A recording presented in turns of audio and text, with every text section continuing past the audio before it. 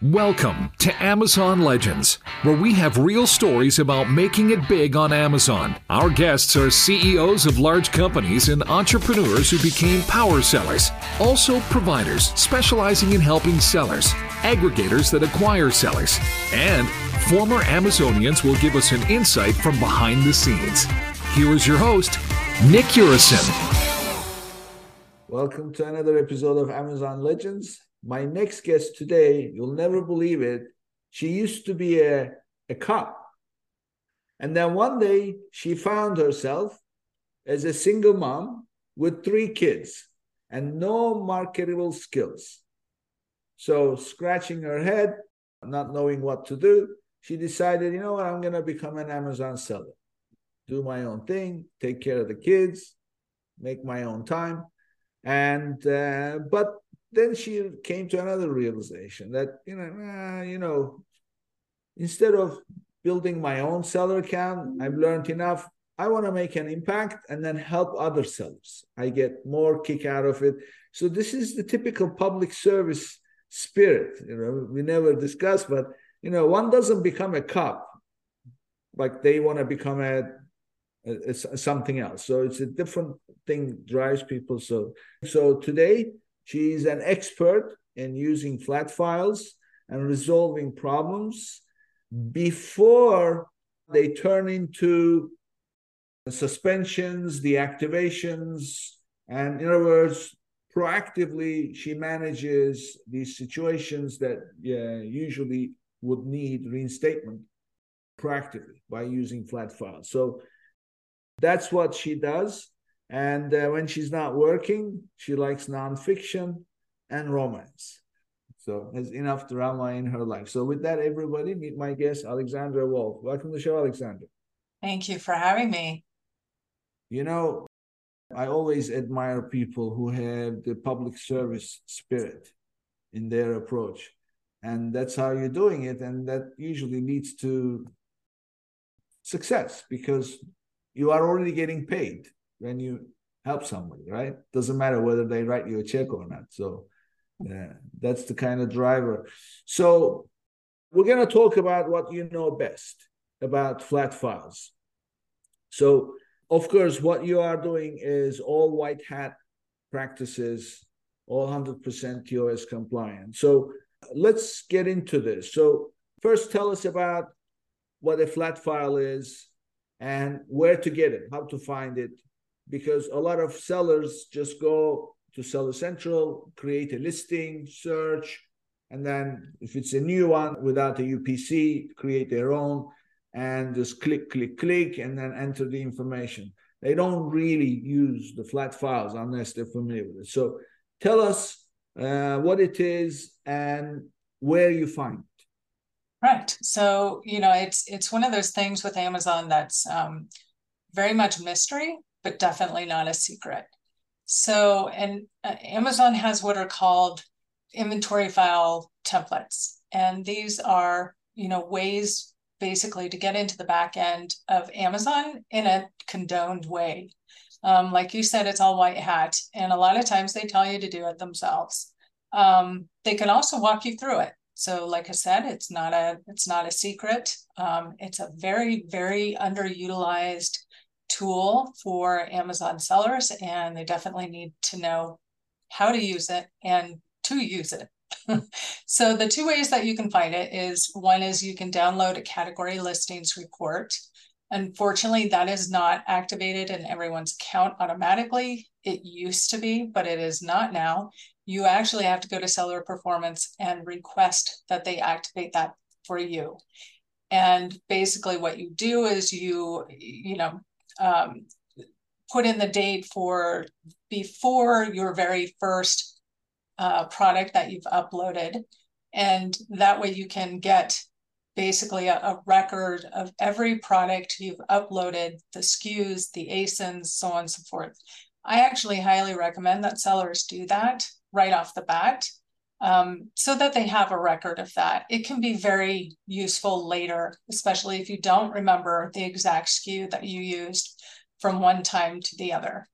So going back to that, the second way that you can do it is it's called a category specific file. So if you happen to sell in the grocery department, let's say you have baby food, then you will download a template that is specifically for category grocery, baby food niche. And that way you have a template that is very specific to your particular product. So that's two ways that you can do it. And one thing I didn't mention is that they're just Excel spreadsheets. So they're a little bit more complicated than a regular Excel spreadsheet because Amazon has all of their restrictions and requirements. It can get a little complicated, but basically if you become familiar with it, you're good to go. Yeah. So you want to hear how I find it? Mm-hmm. So what happens is, so when I'm working with a client, I first, you do your competitive research, you look at your ASINs that you're going to target, or you want to be like when you grow up, so to speak, which listings are the ones that you want to be like. So when you go to those listings, I tell them scroll all the way down or just do a search on that page using Control F. Just search the keyword ASIN.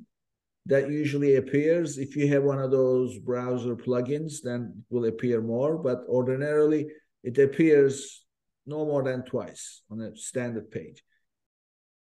And it will take you right down to like the middle of the page where you see the bestsellers rank and the ASIN and the product dimensions and all that stuff. It's all together in one place.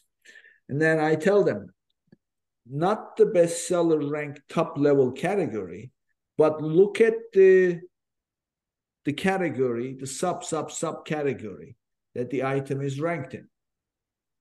That is the category that will be your home. And then what you do is you then flip over to Seller Central and you go to your add a product screen. I think it's the second one in the middle where my product is not listed. And then you start to click through the same path that you copied from the competition. And because as you click one, it will open up the subcategories under it. And then you click again, open up the subcategory. So you basically replicate exactly where that top ASIN that you want to target is listed. And once you get to the bottom, it's going to show the button that says download. And you download that template, that's your template. Yeah, so let's back up and just say that it's, under add a product and then add a product via upload. And under that, you'll be able to see a number of different tabs. One will be for downloading a category-specific template, which is exactly, then you go through the path that you just talked about to find it.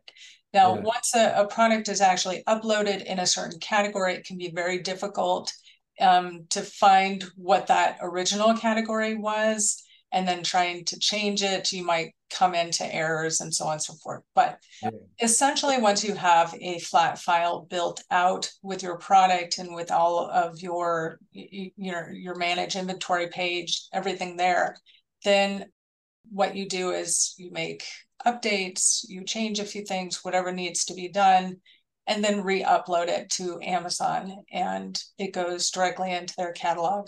Now, of course, one thing we have to talk about are the contribution levels. So there are 3 contribution levels, meaning when you make an update to a listing, you have priority based on who you are. Now, Amazon retail is always number 1. The brand is always number 2. And then everybody else is number 3. So, and even if you're brand registered, your contributions, if Amazon retail is involved, is only ever going to be second place. So that can be another, that's probably down the rabbit hole a little bit of the discussion, but that is one thing that inventory file templates can help If you can't update, get a little complicated. So let's back out. Your priority. So brands have a second priority. Hopefully you have listing control. If you do not, flat files can help be a way to update your listing until you can get control. So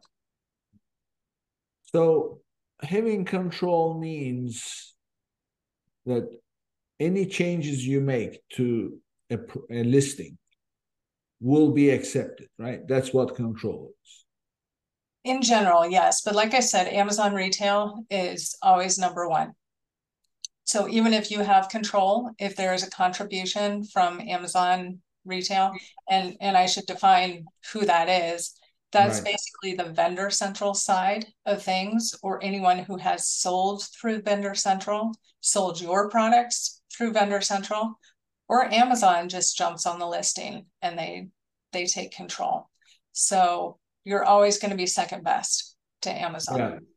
Yeah. I mean, this is so good to point out, because you have Seller Central and you have Vendor Central. Vendor Central is where Amazon is the customer, and then whoever is the brand, they're selling to Amazon.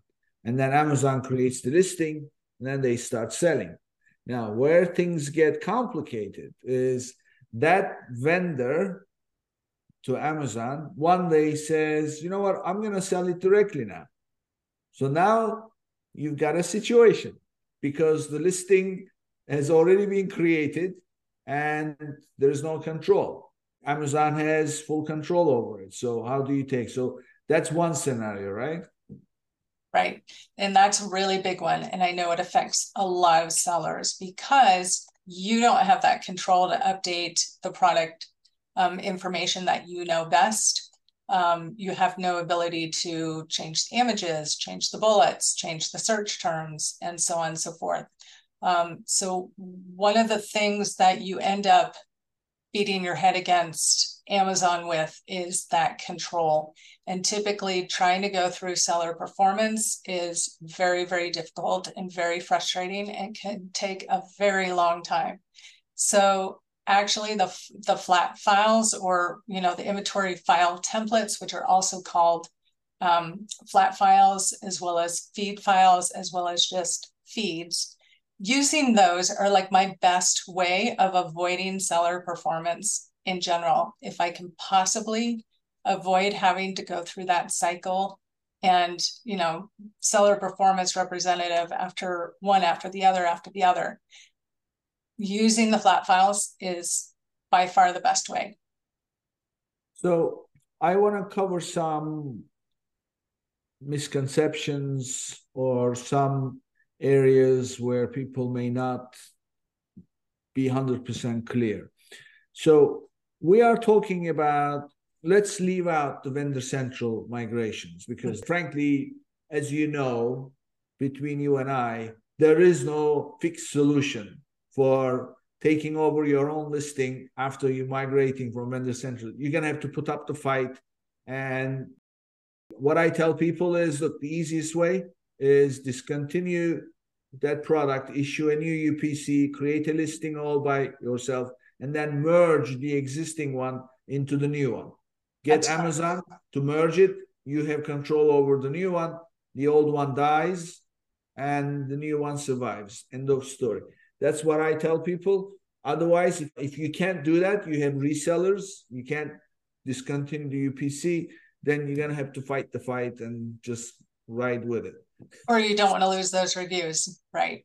Yeah. I mean, the reviews are a big deal, and it's a very complicated situation. That's why I always say, look, don't be a vendor to Amazon. Just, what's the point? I never understand why people want to be a vendor to Amazon, because Amazon will only give a PO if the item is performing. If the item is performing, why do you want to leave money on the table and sell it to Amazon, right? Right, exactly. Vendor Central is kind of, in my opinion, the dinosaur side of Amazon. So yeah. Leave it alone. Let's talk about a more straightforward situation. private label seller, they create their seller account and they register their trademark, they get on brand registry, and then they create their listing, flat file, manually, either way. Mm-hmm. Okay, there comes a point, the problems with the listing, or they mess up while creating, and of course, there's always a rush to send inventory. So usually people create the listing and then turn it into FBA, send the shipment. So misconception number one, can I change my SKU? I created the wrong SKU. So tell us what happens if somebody wants to change their SKU. Oh, you can change the SKU to anything, anytime, any time of the day. Yeah.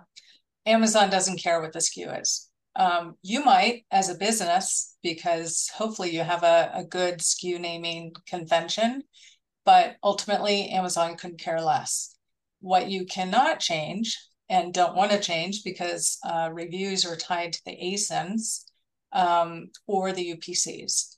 Now, if you wanted to change the SKUs, you can. You have to be careful about how you upload a new SKU, though, because it depends. It can make it either manufacturer barcode, meaning you can scan it in with a UPC, or it becomes an FNSKU and it's required to be stickered. So, flat files are good for things like that, for just very quickly copying the same data. Then you change the SKU and voila. Okay, so just so that we have no confusion, you have XYZ123 as your SKU, and you submitted that SKU with the UPC first time you're creating it. Let's assume that you did it the right way by using flat file. So you put the SKU, your brand name, your manufacturer, and the UPC as the identifier, and bang, ASIN got created. So now XYZ123 is ASIN B, whatever, and then listing is there. Quickly turn it into FBA, and you sent in 100 pieces. Oh. It's on its way. Okay? So now suddenly somebody like me comes along and says, what is this XYZ123? Are you not going to have like a parent, child? And oh yeah, we want to do that. Okay, well, the right way to do things is you create a SKU for the parent, and then you create codes for the child SKUs so that you can tell that these are all with the family of products. So this SKU is no good. So that SKU has to change. For XYZ123, it has to turn into something a little bit more meaningful as a SKU. We cannot go into Seller Central or take the flat file and change that SKU, right? That's not possible. No. If you have inventory at FBA, you cannot.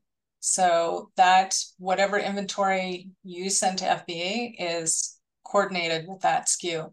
So you don't want to change it. However, you can create a new condition with a different SKU. And then once you sell out of that inventory, send in the next inventory under the correct, the new SKU. You can do that. So I don't remember if I've done this before, but let's assume that you delete the SKU, you delete the listing, because they have, you can close a listing or you can delete a listing. What happens if you delete a listing once there is an FBA shipment going? You'll have stranded inventory. So you will have stranded inventory. Right. Now, what if you then create a different listing, but this time you put the ASIN as the identifier? You can do that, yes. Now, that's what causes it to be an FNSKU SKU. So you can't send it in with manufacturer barcode. You have to send it in with with a sticker, Amazon's So, barcode. so the original one is the only one that you can use if you don't want to put an FBA sticker on it. Yes, it has to be with the UPC or the G10 or the, whatnot. Yeah. Yeah. So this is a big deal then, because people have to be careful creating SKUs, right? To a certain extent, yes. I mean, you wouldn't normally create a SKU without, a UPC or at least a G10 or an exemption. No, I mean carelessly giving a SKU and then thinking that they can change. That's not really possible. If you create a listing, then you later convert to FBA with your UPC, then that's it. That SKU will be associated with it, right? Yes. So if you wanted to switch between manufacturer barcode and Amazon's barcode, you have to create a new SKU. Yeah. Okay. Now, one of the places where using a flat file is really, really valuable is, let's say you have a blocked ASIN and it's gotten suspended for using, typically a trigger word, antibacterial, mold, you name it. High quality has been a recent one now, which kind of surprised me. If you use keywords like that and it gets triggered in Amazon's algorithm and picked up, they'll block the ASIN.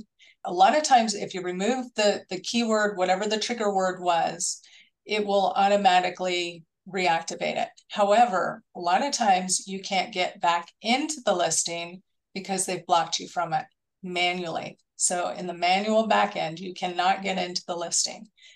Flat files are here to help.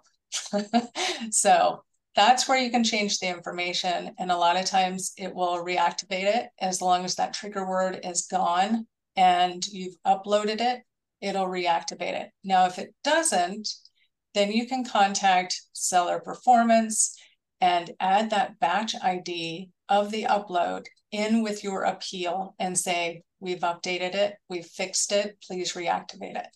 That's the kind of stuff that flat files are really, really valuable for. Yeah. I mean, this is so accurate. I cannot say enough. These flat files are lifesaver to do the things that you are not able to do through the interface. There is one thing that I want to add. I think that this is also important. So let's assume that you've created a listing and you didn't know. It's impossible to know everything. And you put a keyword in it, which got picked up by the algorithm and the detail page removed. ASIN is not allowed. And then you realize it, says, oh my God, I put this word, take out the word. So take out the word, submit the feed again. Does it work? Usually. How much time do you have to wait before you submit it? Oh, probably about 15 minutes. So my experience is this. If I have a situation, a listing has been suspended. First, I delete it. Okay. Wait 36 hours so that everything gets flushed out. And then submit it with the correct information. And then at that point, if it doesn't correct itself, then you can take that batch ID and submit it to seller support and ask them to fix it. But those repetitive submissions without giving the system enough time to kind of flush out the old stuff sometimes prove to be problematic. It can Is be. that your experience? Yeah, a lot of times you do need to wait at least 24 hours, typically overnight, for the catalog to clear before it actually, does update. And sometimes you do have to delete it. Typically, if it's like a blocked ASIN or some kind of issue like that, I'm really careful not to delete it because I'm concerned that I wouldn't be able to re-upload it and Amazon would say, no, you can't re-upload this product. And then you get in the vicious cycle with seller performance of, hey, we can't upload this product. And they're like, well, we can't do anything about it because it's not there. So what do you do then? So typically, yeah, I mean, it depends on the case, of course, but so another issue with listings where the flat files may be useful is changing the brand, right? It can be, yeah, but you can get error messages in the template as well saying that, you're not the brand, you're not approved for this or whatnot. But it can be definitely useful for that. It can be really useful for parent-child variations. Yes. If you're trying to either fix them, meaning let's say that the name on the product page or the way that you want to list it on the product page is kind of not the way that you want it. Let's say it says 1.7 ounces instead of 2-pack or something like that. That's a really good way with a flat file to fix those issues with parent and children, as well as creating them. I have a question for my listeners. Are you experiencing cash flow challenges with your Amazon business? Well, silly question. Who is not, right? So let me introduce you to Viably, a unique solution tailored for Amazon sellers and e-commerce enterprises. By connecting your Seller Central or Shopify account, you can promptly access funding along with a variety of financial tools, all for a flat fee. It's as simple as that. And for my listeners, they are offering an extra $1,500 in funding for eligible applications. Start your quick and easy application today at runviably.com/legends. And that's runviably.com/legends. Do you ever see those messages that you submit information for an ASIN with the flat file, and then it throws up an error? And then when you look at the error, it says the information we have on file for this ASIN does not match the information submitted, and blah, blah. So, and you never understand what that is. So how do you deal with situations like that? Sometimes if you change the data back to what Amazon has it as, and then upload that as a full update, you can get the product listed. And then at that point, you can change the data. I see. So in other words, first give them what they already have. Mm-hmm. And is this for a suppressed listing, or is this for any listing? Could be for any listing. Any listing. So yeah, just give them what they want so that it can normalize and then change. Right. And then once you do that, then you can do a full update and change the information. But other times you do still need to go through seller performance and say, I have no ability to change this, but it needs to be changed. And when you say full update, tell us what that means so that people know. Oh, sure. Sorry. So 3 of the options that you have is one, either delete or to do a partial update, which means that you're not changing everything, you're only changing some things. And then the other one is a full update, which if you're not careful about, you can do a full update and that says whatever was in the catalog, now change it all to this, whatever you uploaded. So you want to make sure that if you do a full update, that you have everything in there that you want. So all your bullets are the right bullets, the description, the title, so on and so forth. Yeah. Especially if you've deleted it and then you've done a full update. Well, I mean, I tell you the easiest mistake to make. So you have your flat file and they said, oh, you better change the title because you're not getting enough traction.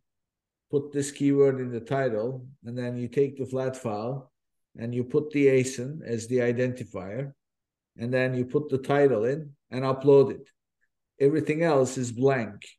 And you don't select partial update because the default choice there You don't have to select anything at all. It's blank. And if it's blank, it means full update, right? Yeah. Now, one thing is once something is in the catalog, it doesn't change. And it's nearly impossible to remove data from certain fields, or basically any field. You have to add something else to it in order to change it. Does that make sense? Yeah. You In other can't words, actually remove data.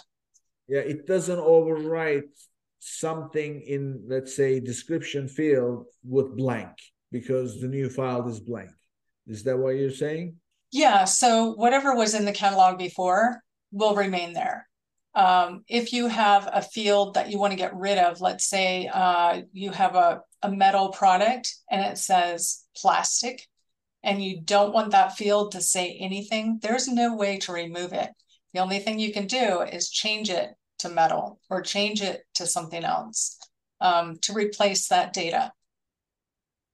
So I have a complicated question. I don't know if anybody tries to do it, but I'm sure this happens from time to time. Let's say that you created a variation theme of, I don't know, color and size. And you want to switch it to size and color. Mm-hmm. How do you do that? You change it in the flat file. So, however, you can try changing it with the current parent, but it might be that you need to create a different parent. And so you have to delete the parent, remove all the children, create a new parent, wait 24 hours, and then re-upload the children to that new parent with the new variation thing.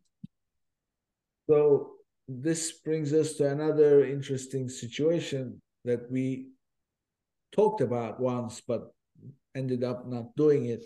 But we have several being like maybe 5, 6 different child ASINs under a parent, according to a variation theme of, I think it was at the time, it was color and size. And every single one of those variations had a good number of reviews. So what we wanted to do was create another listing, brand new, as a kit, not as a single item, as a kit, and then create a parent, and then bring one of those established listings under it as a single. So now you have a single and you have a kit under this parent. But of course, the variation theme would be totally different. So tell us about how to handle this. Well, it's very hard to remove one child from the parent variation. So you pretty much have to delete that child and then wait 24 hours and then see if you can attach it to the new parent. But, these are all very complicated issues, and it depends, again, on your contribution level. You might think that you have control over all 10 of your child ASINs, and it turns out that 7 of them, Amazon Retail had a hand in. So that can get really complicated fast too. And it does take a lot of time, but typically I use the flat files to avoid the whole seller performance fiasco that is just kind of a frustrating process. And if I can't, then, I've done everything I could, and now I involve seller performance. Yeah. I mean, seller performance or seller support? So, well, it's one or the other. They kind of changed their name and call themselves seller performance now, but yeah. Seller support, seller central. There is one other approach, which is to go to the brand registry support. Mm-hmm. When do you know which one is the best one to go to? Typically, I, as a consultant or an account manager, don't have direct access to the brand registry account, although I can be, provided user permissions or a registered agent of the brand.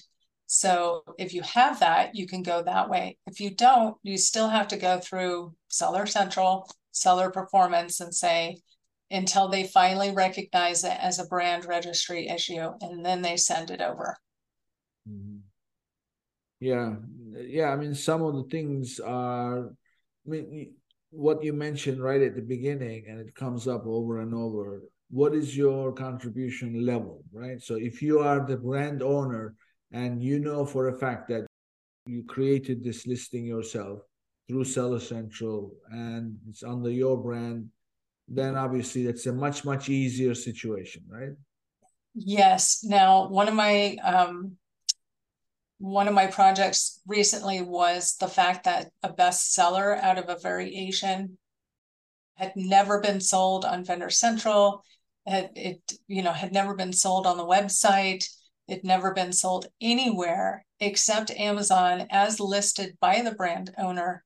And yet Amazon Retail got a hand in it. I don't know how, I don't know why. There was really, it wasn't like a high seller, so there was no reason for Amazon to get involved, but they did. And so it made creating a different parent-child variation set nearly impossible. It actually took months and involvement with Launchpad. So Launchpad very graciously helped out there and contacted Amazon Retail on our behalf. And that was the only way it got fixed. The Launchpad is a program that Amazon offers for brands who are just looking to be selling on Amazon exclusively, right? They did, and they just shut it down not too long ago. So I don't know whether they're going to revamp it, but I have a feeling they're probably getting rid of it. I had a guest a while ago who was a great fan of Launchpad. It was great. It was fantastic. Yeah. For a lot of small brands, it was a great program. I wonder if it's like the like Vendor Central where they purged a lot of vendors. Yep. Because it wasn't making enough money. So maybe they also shut down Launchpad because it wasn't making much money. I think that's probably true because for a while they were charging 5% to new, for the option of getting into the program. And then eventually it took a long time, but they dropped that and then very quickly shut the program. So otherwise it would have been great. It was great there for a while without the 5% extra. Yeah. So what else? Give us some more examples of things that you can handle with flat files. So back in the wild west when Amazon was pretty much open and everybody was hijacking listings and UPCs, and then if you had a discontinued product, somebody else would jump on and use all of the reviews for that. Sometimes that can be the flat file can be used to kind of gain control of that back. But basically unethical sellers can also use this technique. It's a lot harder now because of brand registry and the fact that in the file itself, it's a default brand of whatever that product is. But there are ways around everything. So there's something also I want to mention. It's come across a few times when I was working with flat files. First of all, especially when you're creating a listing or even when you're making a change, first time you upload it, don't think that it's going to go through without any errors, right? So be prepared to always try several times because it's never smooth sailing when you are using these feeds, right? So that's psychologically, and I've been working on the Amazon, different Amazon accounts for 20 years now. And every time I submit a flat file and it comes back without error, I'm like excited. Yeah, that's true.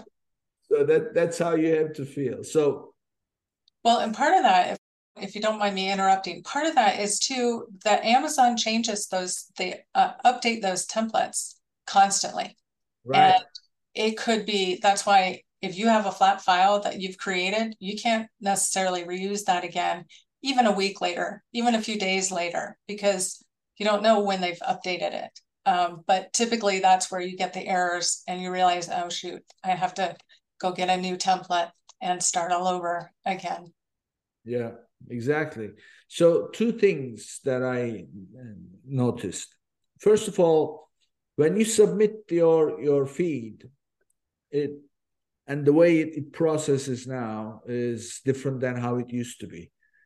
So now it's kind of it starts spinning while it's processing. Before it used to just give you the batch ID and then you would wait and then it would show up. So now it comes back and it says download processing errors or whatever, or if it's 100%, say you submitted 7 out of 7, green check mark, off you go. So it's going to be a while before you see green check mark, so you have a file there. So you download the file and you open that, so it has multiple tabs, and the tab that you want is the feed processing summary, right? Yes. So you look at feed processing summary, and it gives you a list of which columns have problems. And then it says column AJ, and then whatever that is, price, whatever, offer. And then you open your feed and you look at AJ. AJ has something different, right? Yes, exactly. So tell us why that is and how to deal with it. You know, it's a good question. You basically have to look for the title of the column. And, you know, if you're familiar with flat files, you kind of get an idea as to where everything is in it. They are color coded for certain sections, but in general, yes, you have to just kind of do a little research. And sometimes you won't notice, but lately the templates, you can't see it, but you have to expand the columns. Like there are two different ways. There's the, I don't even know what it's called. It's 1 or 2 up in the top left. And 1 is just the basic information and everything else is hidden. And if you click 2, then it expands all the columns out so that you can see most of them. However, one thing you don't realize is you still have to take some of the columns and expand them to find all of the other hidden areas. So if you get an error report and it says this error, and you go back to your own file and you try and find it and it's not there, it's probably in one of those columns where they've hidden it and you have to expand it. It's manually. It's infuriating. Well, you know what I discovered? This is what I discovered. So take that example of an error came back and said column AJ. And then you open your feed, column AJ is something totally different. But if in that feed processing summary file, you're looking at the file that you downloaded, the tab that's called feed processing summary that says AJ. There are other tabs, and one of them is the template tab. If you go to the template tab and look at what column AJ is, that is the correct column.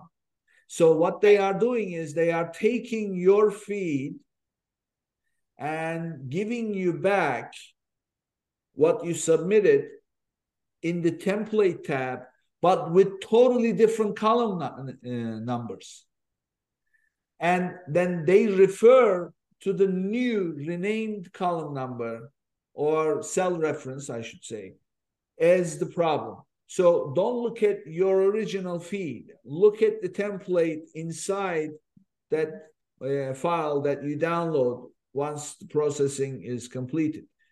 Then you can say, oh, this is the column they're talking about. Then you can go to your original and fix the stuff. And by the way, in that feed processing summary, you go to the template part, it also shows you where the error is. Yes. Right? Yeah. So I just discovered this by coincidence because I never look at the template tab. Because I know, I have the template. I know the template. What's the error? Just tell me the error. I'll go fix it. Well, good luck finding it. Well, and in that processing report too, they take the first one or two columns and they, that's where the errors are and the success, which kind of pushes all of the other columns Right. to the, Right. yeah. Another thing that I discovered that I want to share with my listeners, and then you tell me what you think, is never be discouraged or take seriously how many errors there are in your submission, right? So Yeah. tell us why. Well, because number one, you can always fix them. And second of all, they tell you what they are. Sometimes it can be a little bit difficult because the template is asking for information that's irrelevant to your product, but that can be difficult because you don't want to enter information and never be able to delete it again. But in order to get through it, you need to add something. But sometimes they're just warnings too. Now, what were you thinking with the What I'm errors? thinking is this. You're right. There are two types. One is errors. The other is warnings. Warnings, doesn't matter. Your listing will go through with warnings. It's not that important. But errors you have to fix. Without fixing, you're not playing. So what I discovered is this. Let's say that they throw up 8 errors. The core error may be error number 2, which may be causing error number 3, 4, and 5. Good point. Yep. That's what I was getting at. Yes, you're right. Right? Yeah. I mean, I studied computer science. I'm a computer person. And frankly, in my old days, that's the reason why I get upset with errors is, believe it or not, when I started programming, we used punch cards. There was no computer, no nothing. So you would write the program on piece of paper and then go punch cards. And then you would take that deck of cards and then hand it over to the computer department. And then they would then come back, process it, and then give you a printout with taped together with the deck of cards. And we would open the output, look at the result. Of course, we're looking to see no errors, no nothing, and there would always be errors. That meant that, first of all, we have to go punch new cards and then submit again and come back and forth. That's why I don't like errors. So I have this thing, but these days it doesn't matter. You submit again. So I'm always interested. So at the beginning, I used to get really upset. 8 errors, 9 errors, 12 errors. And then I learned, this is because one thing is causing the other, which is causing the other. So don't be discouraged by how many errors. They may be all linked, right? Mm-hmm. That's a good point. Yeah. And you can just kind of pick those errors off as you go and re-upload it. See, might be 10 errors and then the next time it's 8, the next time it's 6. Yeah, exactly. I mean, these things happen. And sometimes you fix one error, submit again, and there may be 5 errors in it, but you fix one and then submit again and it comes back completely clean. Yeah. So it's one of those things that you have to prepare yourself mentally. You just keep doing it, but you have to do it methodically. One thing that I always tell all my clients is every time you submit a feed, always save a copy. Do not make the changes on it and submit again. Always save it as I put version V1, V2, V3, V4, because sometimes things don't work and you may want to revert back to the previous one. So always keep a copy. Always you're submitting a new version every time, even if the information is exactly the same, right? That's a very good point. One of the things that I learned not too long ago is the processing report can actually be uploaded as well. So if you make believe it or not, if you make the corrections on the processing report, you can upload that report. However, I don't like to do that because it's undocumented to me. So I want to make sure that I have my own template and I've made the changes in there to address the errors, because you just never know when you're going to need it, like you said. Yeah. Yeah, I mean, I like to keep everything, clean in terms of being able to go back and identify this is what I did, this is when I did it, and this is what happened Mhm. afterwards. So, And it's part of yes. the troubleshooting aspect of it. So, one of the things I wanted to mention is you do have to be a little cautious because, like I said, this is flat files are like the back way into Amazon's catalog, and you can make things worse. So Oh, yeah. you want to be a little cautious with how you do it and so on and so forth. If it's your first time, you want to have seller performance walk you through it step by step by step, and they'll do that. If you're a little more advanced, then you can kind of start being a little more cavalier about the catalog. But in general, you're still messing with the catalog. Well, yeah, I mean, catalog is the most complicated part of Amazon because there's so many different categories, and the other thing that catalog plays a big role in with its structure is the user experience, right? So Amazon cares about user experience and the quality of the search experience, the product, finding experience. These are all heavily influenced by the information that you provide with every listing. And not all of that is available through the interface where you can type things in manually. It's all flat files. So that can ultimately increase your sales big time. But any mistake can be pretty costly, right? Yes. One thing I did want to mention is even if you delete something with a flat file from the catalog, that information is still, even though you can't see it in your own account, that information is always in the catalog. So once in the catalog, always in the catalog. The only thing you can do at that point is change it. Yeah, exactly. Yeah, so it's I mean Amazon built this system. It's very powerful. I never forget my very first experience when I launched my seller account.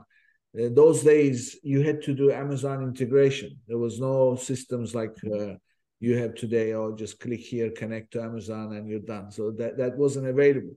So you had to install something that they call the Heartbeat. Hmm. And what it did was basically it kept checking Amazon to see if there was something for you to pick up, and equally Amazon kept checking if there was something for Amazon to pick up on your system. So they called it the Heartbeat. So what would happen, we would create these flat files and just put it into a folder on the server. And Amazon Heartbeat would immediately see that, oh, there's something here for us. And bang, the file would be gone the next minute. It would get picked up. And equally the same thing. If there was anything, your system would pick up the file and then bang, it would. So you had two separate subfolders, inbound, outbound. So inbound would be stuff coming from Amazon to you. Outbound was stuff you wanted to send to Amazon. So from time to time, you would see in your inbound folders, settlement report, this report, that report, or an inventory report you wanted to run. They would start to show up. And equally, the updates you wanted to make, you would drop into your outbound and they would get picked up. Wow, we've come so far, right? Yeah. I mean, if you think about it, it's the same thing. It's still the same thing, except that it happens through the API. You don't even see it. Yeah, it's And better user interface. yeah, you have the cloud and everything else. So, Wow. this conversation, Alexandra, is like the movie Jaws. Remember the movie Jaws? And Yes. then they are showing each other the scars. So our examples going back and forth. So there's so many of them. It's impossible to. I had the same analogy in another recording. When you spend so much time in the space, you get to see all different things. Well, you So get bruised. yeah, exactly. So now we come to my favorite part of the show, where we get to know you a little bit. So I introduced you as a cop, and then a single mother, 3 kids, and seller, then deciding to help people. So it's the service approach. So what I want to know is, where and when did you get bitten by the service bug? That's a good question. I wouldn't have said that it it was, I don't know. I grew up in a very small rural town called Loveland, Colorado, and it's not so little anymore, but I had a fairly idyllic childhood. Um, I was lucky enough to travel internationally with my parents and got the travel bug that way that I'm trying to pass on to my kids. But I started learning Japanese. I took college level courses when I was still in junior high, or they call it middle school now. And that was kind of the launch of just this is not where I thought I was going to be, that's for sure. I thought I was going to be living overseas and speaking multiple languages and, be a digital nomad with my kids. And that just did not happen, right? Like life happens and you get blindsided a lot. But in general, I had a good upbringing, came from a family of entrepreneurs. Um, and my father was an electrical engineer. My mother was a real estate agent. And we had a good upbringing, I guess. And as soon as I got to college, I started learning languages. I picked up German as well, and I started to pick up Spanish, and all at once. And I thought that was a little overwhelming. But when the teacher said, if you can't roll your R's, I'm going to fail you, I said, I'm out. I'm out of Spanish. So I just stuck with Japanese and German, and I lived overseas in Germany for a time. And I became a cop and became a technical writer after that. And I worked for the government after that. And then I became a stay-at-home mom and homeschooled my kids. And when I found myself divorced, I realized I was single and had 3 kids under 7 and no marketable skills. So I had to start all over. At that point, I took an online course for how to sell on Amazon through what was called the Amazing Selling Machine. If anyone remembers that, I think it's just called Amazing now.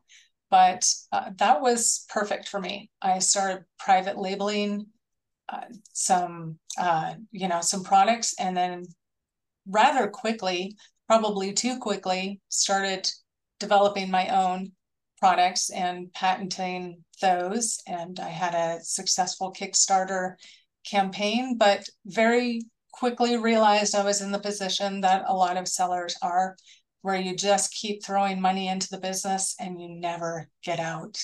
So as soon as I realized this was not going to put food on the table for me and the kids, I was out. And at that point, I started asking around because now I had marketable skills. And I said, where are the pain points? And Amazon kept coming up. Everybody said, Amazon, Amazon, Amazon. So I started consulting. I haven't looked back.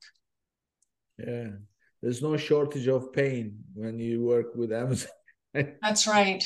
That's right. So, now fortunately, I'm less emotionally involved in the businesses that I'm working on. So I can look at it in a rational, logical way that, a lot of brand owners and sellers cannot, because it's really, really difficult to deal with such an enormous bureaucratic machine as Amazon and not get frustrated, not get angry. Yeah, I mean, I totally hear you. It's a whole different approach when you can approach the problem in front of you as a professional academically. Then the business owner who needs to now fix this, otherwise there's going to be cash flow problems. So it clouds your judgment, right? So you cannot really, and not to not mention the knowledge base that you need to have in order to fix it. It's always shifting, always changing. So it's very important to have somebody like you in your corner as a seller. So I always say this. Look, in the old days being, very long time ago, if you got sick, you would go to the doctor, and the doctor would examine you and then write you a prescription, and then you would be all set. Then it started to change. Today, if you have a headache, like chronic headache, you're going to go, God knows how many tests, how many blood tests, how many urine tests, how many x-rays, if any, CAT scan, MRI. 4 different doctors will look at that's how it is. That's how Amazon is. Yeah. Everything has become a certain specialty. You want your ads, your listings, your optimization, pictures, videos, brand, A+. I mean, find the right kind of person. And this particular area using flat files and the way you're doing it to kill basically 2 birds with 1 stone, right? It's usually doesn't exist. It's either one or the other. So in your case, obviously, it's both combined. So great, Alexandra. So tell us, how can people reach you? Your contact. Oh, that's a good question. I'm pretty much only on LinkedIn now. I don't even have a website anymore. The majority of my business comes from, word of mouth and referrals. And it seems kind of silly to say, but I spend so much time on other people's businesses, I can't concentrate on my own. So I'm just working as hard as I can to help people and fix these issues that are, quite frankly, caused by Amazon and can affect your business in a very, very negative way. So or email. I think you could probably put that somewhere, but it's Alexandra at Lodestar, which is LODE, as in the North Star, STAR-consulting.com. Great. So we'll put that in the episode when the episode comes out, so anybody can reach out. Thank you, Alexandra. Great conversation. Admirable life you've led, against all odds, as they say. And you're doing well. I'm sure you'll continue to do well. So thank you for being here. Thank you, Nick. Thank you for having me. Before I go, a quick reminder to say goodbye to your cash flow problems and claim your extra $1,500 when you qualify for $25,000 or more in funding. Go to www.runviably.com/legends and start your application today. Thank you. And this brings us to the end of another episode, and I'll see you on the next one. If you enjoyed today's episode, be sure to subscribe, rate, and review the episode, and share it with someone you think would benefit from it too.